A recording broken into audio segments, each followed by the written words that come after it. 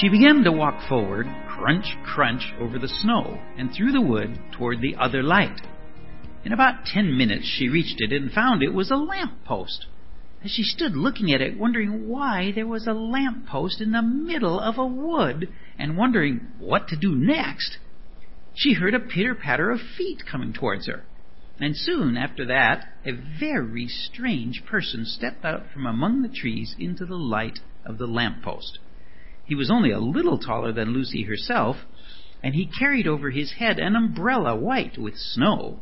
From the waist upwards he was like a man, but his legs were shaped like a goat's. The hair in them was glossy black. And instead of feet, he had goat's hoofs. He also had a tail, but Lucy did not notice this at first because it was neatly caught up over the arm that held the umbrella so as to keep it from trailing in the snow. He had a red woolen muffler around his neck, and his skin was rather reddish too. He had a strange but pleasant little face with a short pointed beard and curly hair, and out of the hair there stuck 2 horns, one on each side of his forehead. One of his hands, as I have said, held the umbrella. In the other arm he carried several brown paper parcels. And with the parcels and the snow, it looked just as if he had been doing his Christmas shopping. He was a fawn, and when he saw Lucy, he gave such a start of surprise that he dropped all his parcels. "Goodness gracious me!" exclaimed the fawn. "Good evening," said Lucy. But the fawn was so busy picking up its parcels that at first it did not reply. When it had finished, it made her a little bow. Good evening," said the fawn. "Excuse me, I don't want to be inquisitive, but should I be right in thinking that you are a daughter of Eve?" "My name's Lucy," said she, not quite understanding him. "But you are, forgive me, you are what they call a girl," said the fawn. "Well, of course I'm a girl," said Lucy. "You are in fact human." "Of course I'm human," said Lucy, still a little puzzled.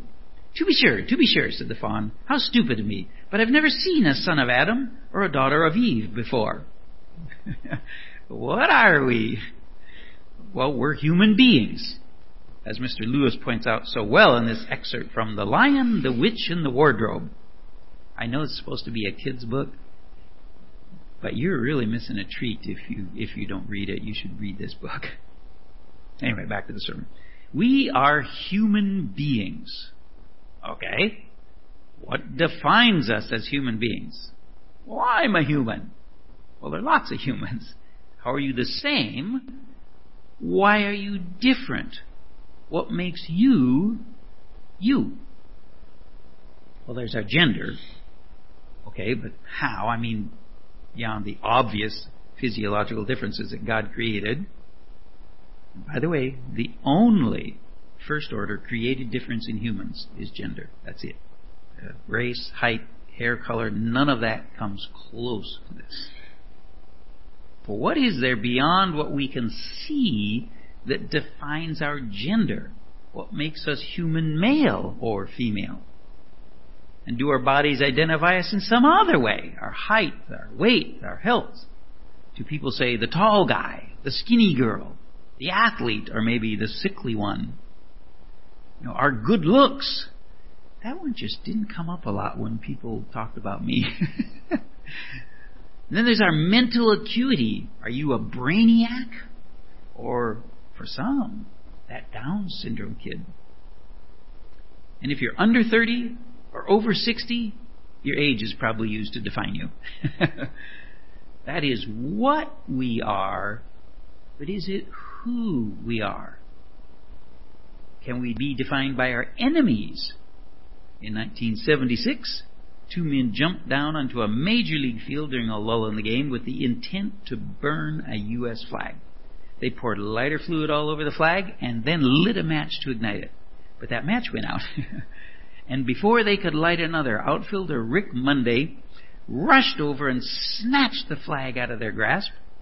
He saves the American flag and is defined by his enemies from that moment on.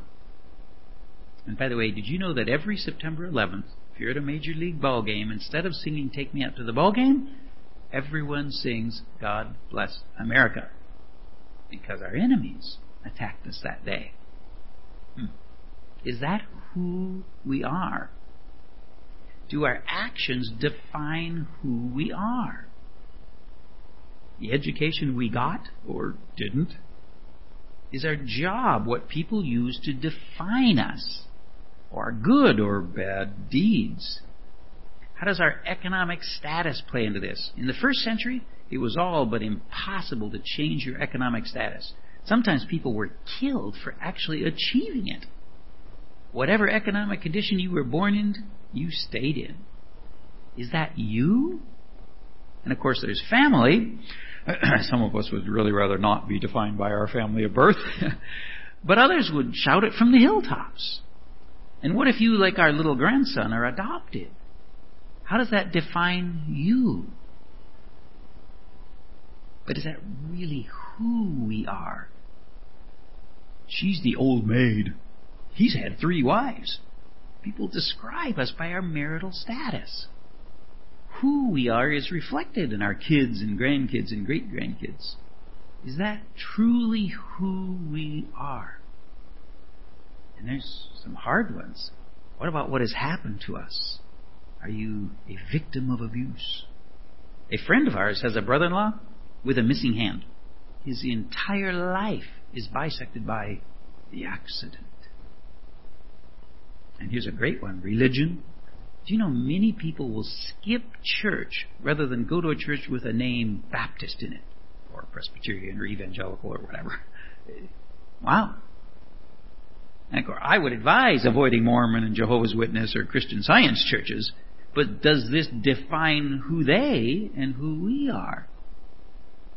And what happens when someone attacks or makes light of something that defines us?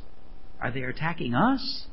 Remember, short people got no reason to live. You know, what? What if someone wants to change something that defines us? Luke records a struggle in the early church with identity. What defined them, now us, as Christians?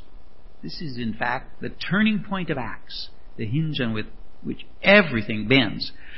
Like when people first drive across country to visit us, you know, they go from across one of the passes from eastern Washington to western Washington, from the dry side to the wet side, from the brown side to the green side. You know, everything changes. This is that point. And in the early church, a change much more dramatic occurred. From now on, its primary focus is Gentile evangelism on Christ without Moses. From now on, faith is redefined. What it means to be a God-fearer has changed. And how the Jews, who provided the cradle into which the church was born, react to this change is at the core of this critical drama. So Luke first carefully sets up one of the major players, Peter. He defines Peter in a specific way. Now, as Peter went here and there among them all, he came down also to the saints who lived at Lydda. There he found a man named Aeneas, bedridden for 8 years, who was paralyzed. And Peter said to him, "Aeneas, Jesus Christ heals you. Rise and make your bed." And immediately he rose, and all the residents of Lydda and Sharon saw him, and they turned to the Lord. Now, Peter performed thousands of miracles. Thousands. Why record this one? Well, it's simple. Did this remind you of anything in particular? Ah, yes, Jesus' miracle at Bethesda, where he healed a man who had been paralyzed for years. He told him to pick up his bed as well, remember? And notice the amazing result. The residents of those twin cities turned to the Lord in mass. But the Holy Spirit guided Luke to immediately put in another great miracle of Peter's. Now there was in Joppa a disciple named Tabitha, which translated means Dorcas. She was full of good works and acts of charity. In those days she became ill and died. And when they had washed her, they laid her in an upper room. Since Lydda was near Joppa, the disciples, hearing that Peter was there, sent 2 men urging him, "Please come to us without delay." So Peter rose and went with them, and when he arrived, they took him to the upper room. All the widows stood beside him, weeping and showing tunics and other garments that Dorcas had made while she was with them. But Peter put them all outside and knelt down and prayed, and turning to the body, he said, "Tabitha, arise." She opened her eyes, and when she saw Peter, she sat up, and he gave her his hand and raised her up. Then calling the saints and widows, he presented her alive. And it became known throughout all Joppa, and many believed in the Lord. Cool miracle, but why record this miracle? The only way you could miss the ties to Jesus' raising of Lazarus was if you never heard of Jesus' miracle. If you never heard that story. They sent for Peter before she was dead, asking him to hurry down, just like with Jesus and Lazarus. He gets there too late. She's already dead, like with Jesus and Lazarus. People are weeping as they did at the earlier funeral. He prays first, like Jesus. He calls her name to effect the miracle, just as Jesus loudly called out, "Lazarus, come forth." Luke's readers could not possibly have missed the point. The miracles of Peter recorded here were designed to show Peter's close ties to Jesus, that he and the other apostles acted for Jesus and were his representatives. In fact, that they inherited his authority. That's why Luke, driven by the Holy Spirit, is trying to establish this so solidly. And why is this so important? Because God, through Peter, is about to redefine faith. He's about to show that the way a person had to approach God in the past is not the way a person has to now. And that will tear away almost everything that defined those Jews who were believers, both in their own eyes and in the eyes of those in the world. They thought they were believers because of their Jewishness. But he's going to rip that false image right out from under them. And when God is done, all that will be left is that which should define those who fear him. So those readers desperately need a clear understanding of who Peter is and why he has this authority. And it won't hurt us either to find this out. We read the actual event that brought Gentiles into the church last week. Today, let's look at Peter's report to the Jewish believers concerning this event. Now, the apostles and the brothers who were throughout Judea heard that the Gentiles had also received the word of God. So, when Peter went up to Jerusalem, the circumcision party criticized him, saying, "You went to uncircumcised men and ate with them." Hey, Peter, we're God-fearing people. God-fearing people obey the laws of Moses. That is what defines a God-fearing person. And you broke the rules. It isn't Christian to act like this. These are rules and we need to adhere to them. This isn't the way church is done. That's what these people are saying. And you know, they would have been right. If it was those actions that define what a Christian is. Basically, they were asking, if we start eating with Gentiles, what makes us the church? What makes us different from the world? So Peter outlines the story we read in chapter 10 with some fascinating emphasis. But Peter began and explained it to them in order. I was in the city of Joppa praying, and in a trance I saw a vision, something like a great sheet descending, being let down from heaven by its four corners, and it came down to me. Looking at it closely, I observed animals and beasts of prey and reptiles and birds of the air, and I heard a voice saying to me, "Rise, Peter, kill and eat." Now remember, this would have been repulsive to a Jew. Their food laws defined who they were.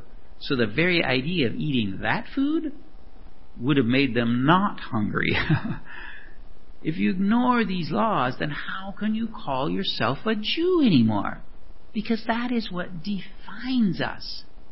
How will you define yourself at all if you don't have these things? We circumcise our boys, we do temple worship, we have to, or we have no distinction as a Jew. And at the time of the vision, Peter agreed. But I said, "By no means, Lord, for nothing common or unclean has ever entered my mouth." But the voice answered a second time from heaven, "What God has made clean, do not call common."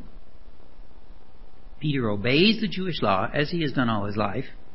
That's what makes him who he is, right? But God says, "I changed everything at the cross. It's not like it was anymore, Peter." By the way, This is exciting.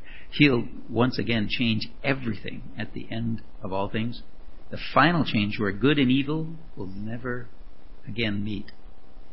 And if that doesn't excite you, well, you need to get a pacemaker or something because your heart can't be beating. That's just very exciting stuff. All right. This happened 3 times, and all was drawn up again into heaven. And behold, at that very moment, 3 men arrived at the house at which we were sent to me from Caesarea. This 3 thing, very Jewish thing. 3 times, 3 guys, big deal to the Hebrews. Well, and so is the heaven thing and the perfect timing. And the Spirit told me to go with them, making no distinction. These 6 brothers also accompanied me, and we entered the man's house. Hey, wait a minute. Without distinction? In chapter 10, we are told the Spirit said, without hesitation. What's the deal? To Jews like Peter and the men he's talking to, the hesitation would be that they are Gentiles.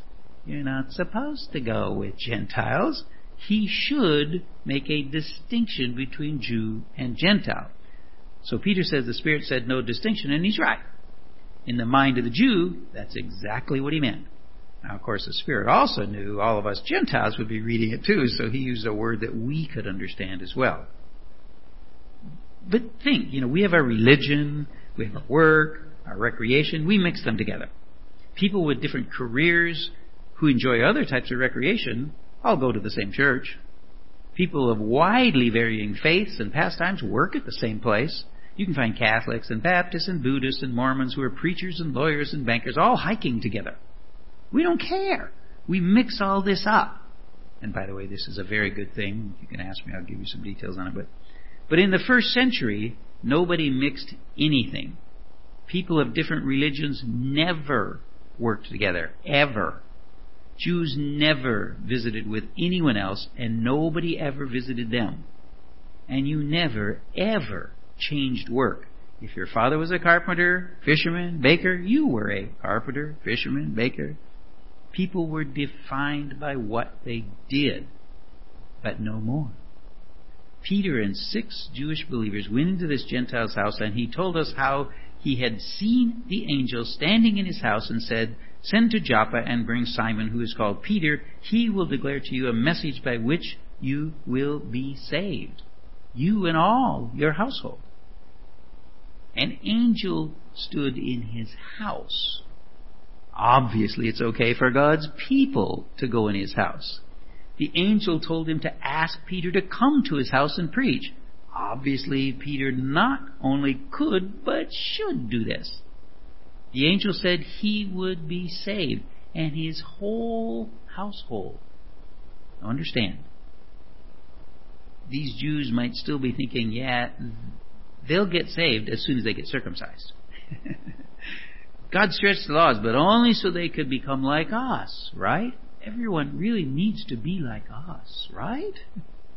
Because what we are, what we do, is what a Christian is, right? Well, fasten your seatbelts, our little Jewish friends, because you're about to go for a ride. As I began to speak, the Holy Spirit fell on them just as on us in the beginning. Now, there is no way they saw this coming. Not the 6 that went with Peter when it happened, and certainly not the ones now listening in Jerusalem. It must have hit them like a freight train. Wait, they're not circumcised. How can the Spirit fall on them? In their minds, the only way to get to God was the way God outlined to Moses. Yeah, I know Jesus died for our sins, but you get to that through Moses, right?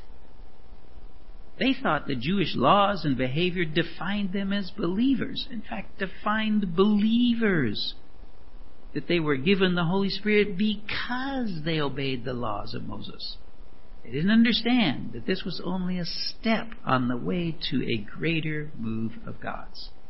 As Paul later wrote to the church at Rome, "But now we are released from the law, having died to that which held us captive, so that we serve in the new way of the Spirit, and not in the old way of the written code."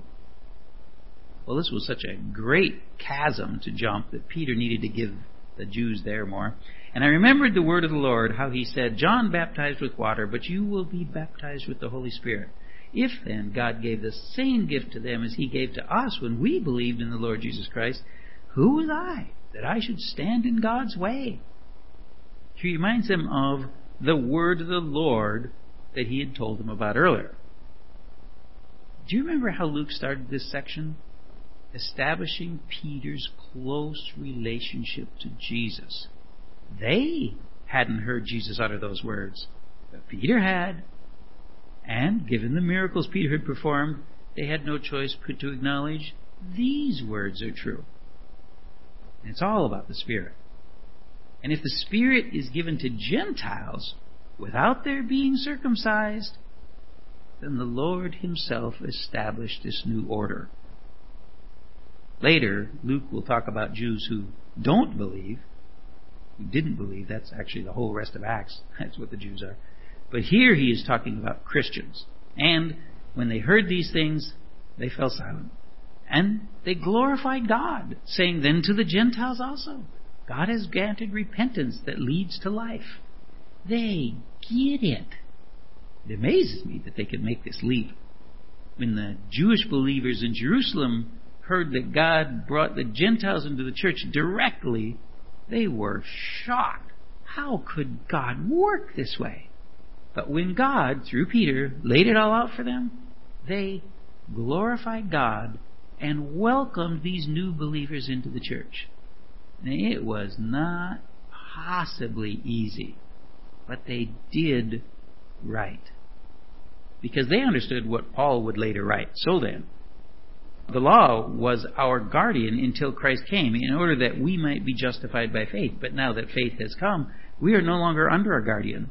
For in Christ Jesus you are all sons of God, through faith. For as many of you as were baptized into Christ have put on Christ. There is neither Jew nor Greek. There is neither slave nor free. There is no male and female. For you are all one in Christ Jesus. Listen to the way the New Living Translation translators brought Paul's thought into English. Now remember, the words Paul wrote were inspired by the Holy Spirit, but they have to be translated into English. Let me put it another way. The law was our guardian until Christ came. It protected us until we could be made right with God through faith. And now that the way of faith has come, we no longer need the law as our guardian. For you are all children of God through faith in Christ Jesus, and all who have been united with Christ in baptism have put on Christ, like putting on new clothes. There's no longer Jew or Gentile, slave or free, male or female, for you are all one in Christ Jesus. In that society, well, and ours too, the three main categories that define people, race, economic condition, and gender, are specifically dealt with here. None of these determine relationship to God through Jesus Christ. Don't try to define a person's relationship with Christ by these things. But they were so sure that they knew how God would work. You do the Jewish thing to come to God. But they were wrong. They were sure they knew how to define a believer, but they didn't. So what does that have to do with us? That's a great story, Rick.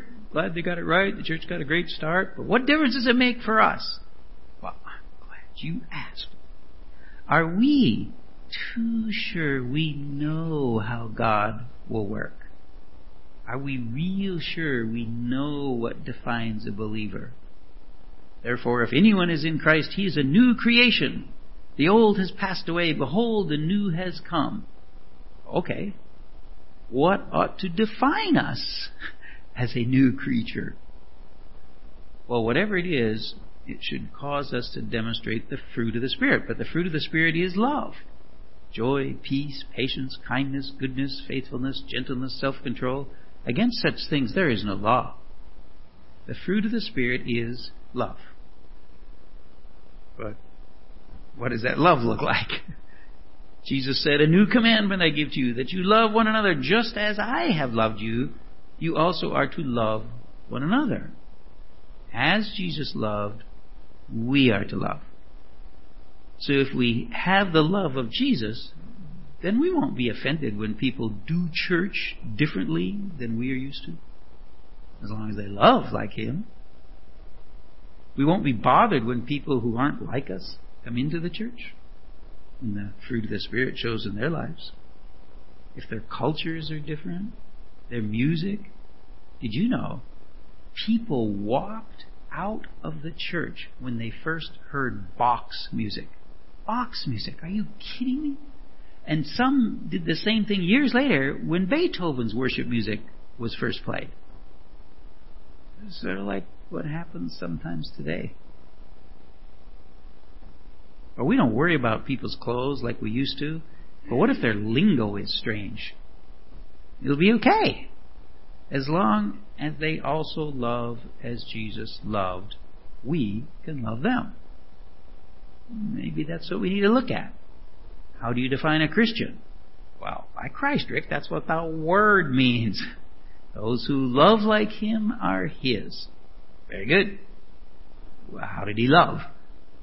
Back when they thought being a Jew was being a believer, Jesus told His disciples, "You know that those who are considered rulers of the Gentiles lord it over them, and their great ones exercise authority over them. But it shall not be so among you. But whoever would be great among you must be your servant. And whoever would be first among you must be slave of all. For even the Son of Man came not to be served, but to serve, and to give His life as a ransom for many." Can we serve? Can we give away our lives for others? Jesus gave Himself away for me, for you. And you do want to be like Him, right? I think that is the definition of who we are. We are the people who give themselves away for others. Well, the world says, watch out for number one. We say, one thing I will not do is to care for myself over others. Because that's not what Christ would do. The defining characteristic of those in the world, those going away from God, is me, myself, and I. Why would you not care for yourself the most? That's stupid. Actually, I had a person say those exact words to me. For people of faith, the defining characteristic is self-sacrificial love for God and others, with the understanding that God will take care of me while I take care of others.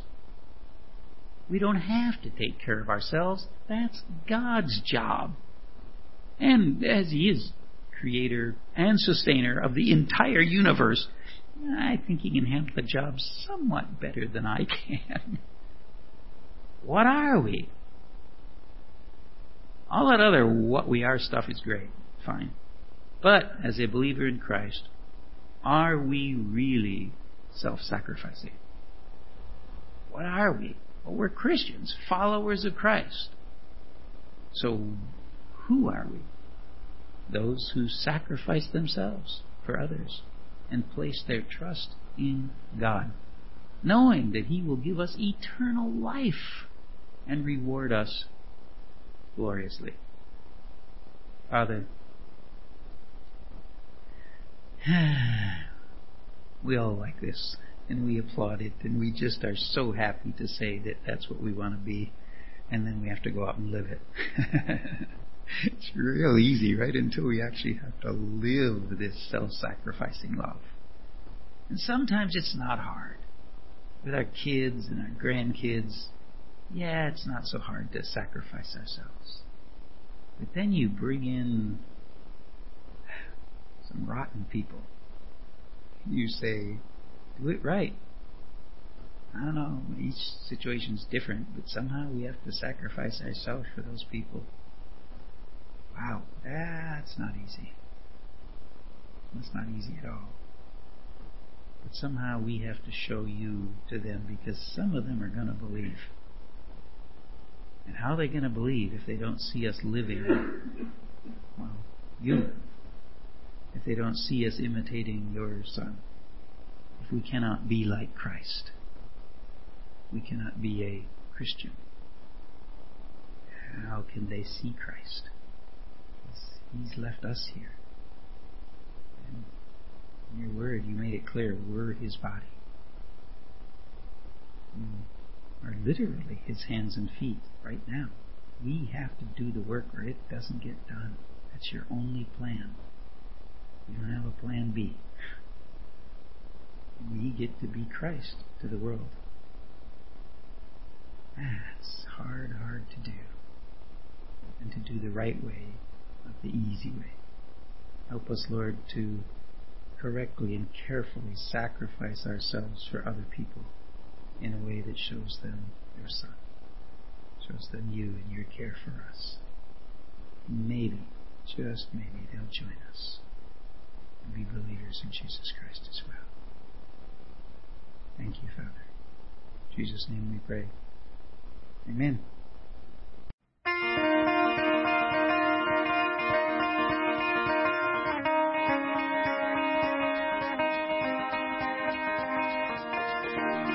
We hope that you've enjoyed this message, first heard at Living Hope Church of Westport.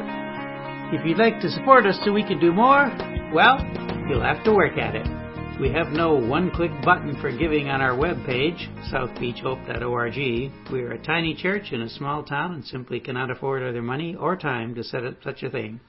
But at least with our modern technology and with the help of sermon.net, we can share the good news with you and anyone around the world. Hopefully, we'll someday be able to worship God together in person, if not in Westport, at least in the rapture.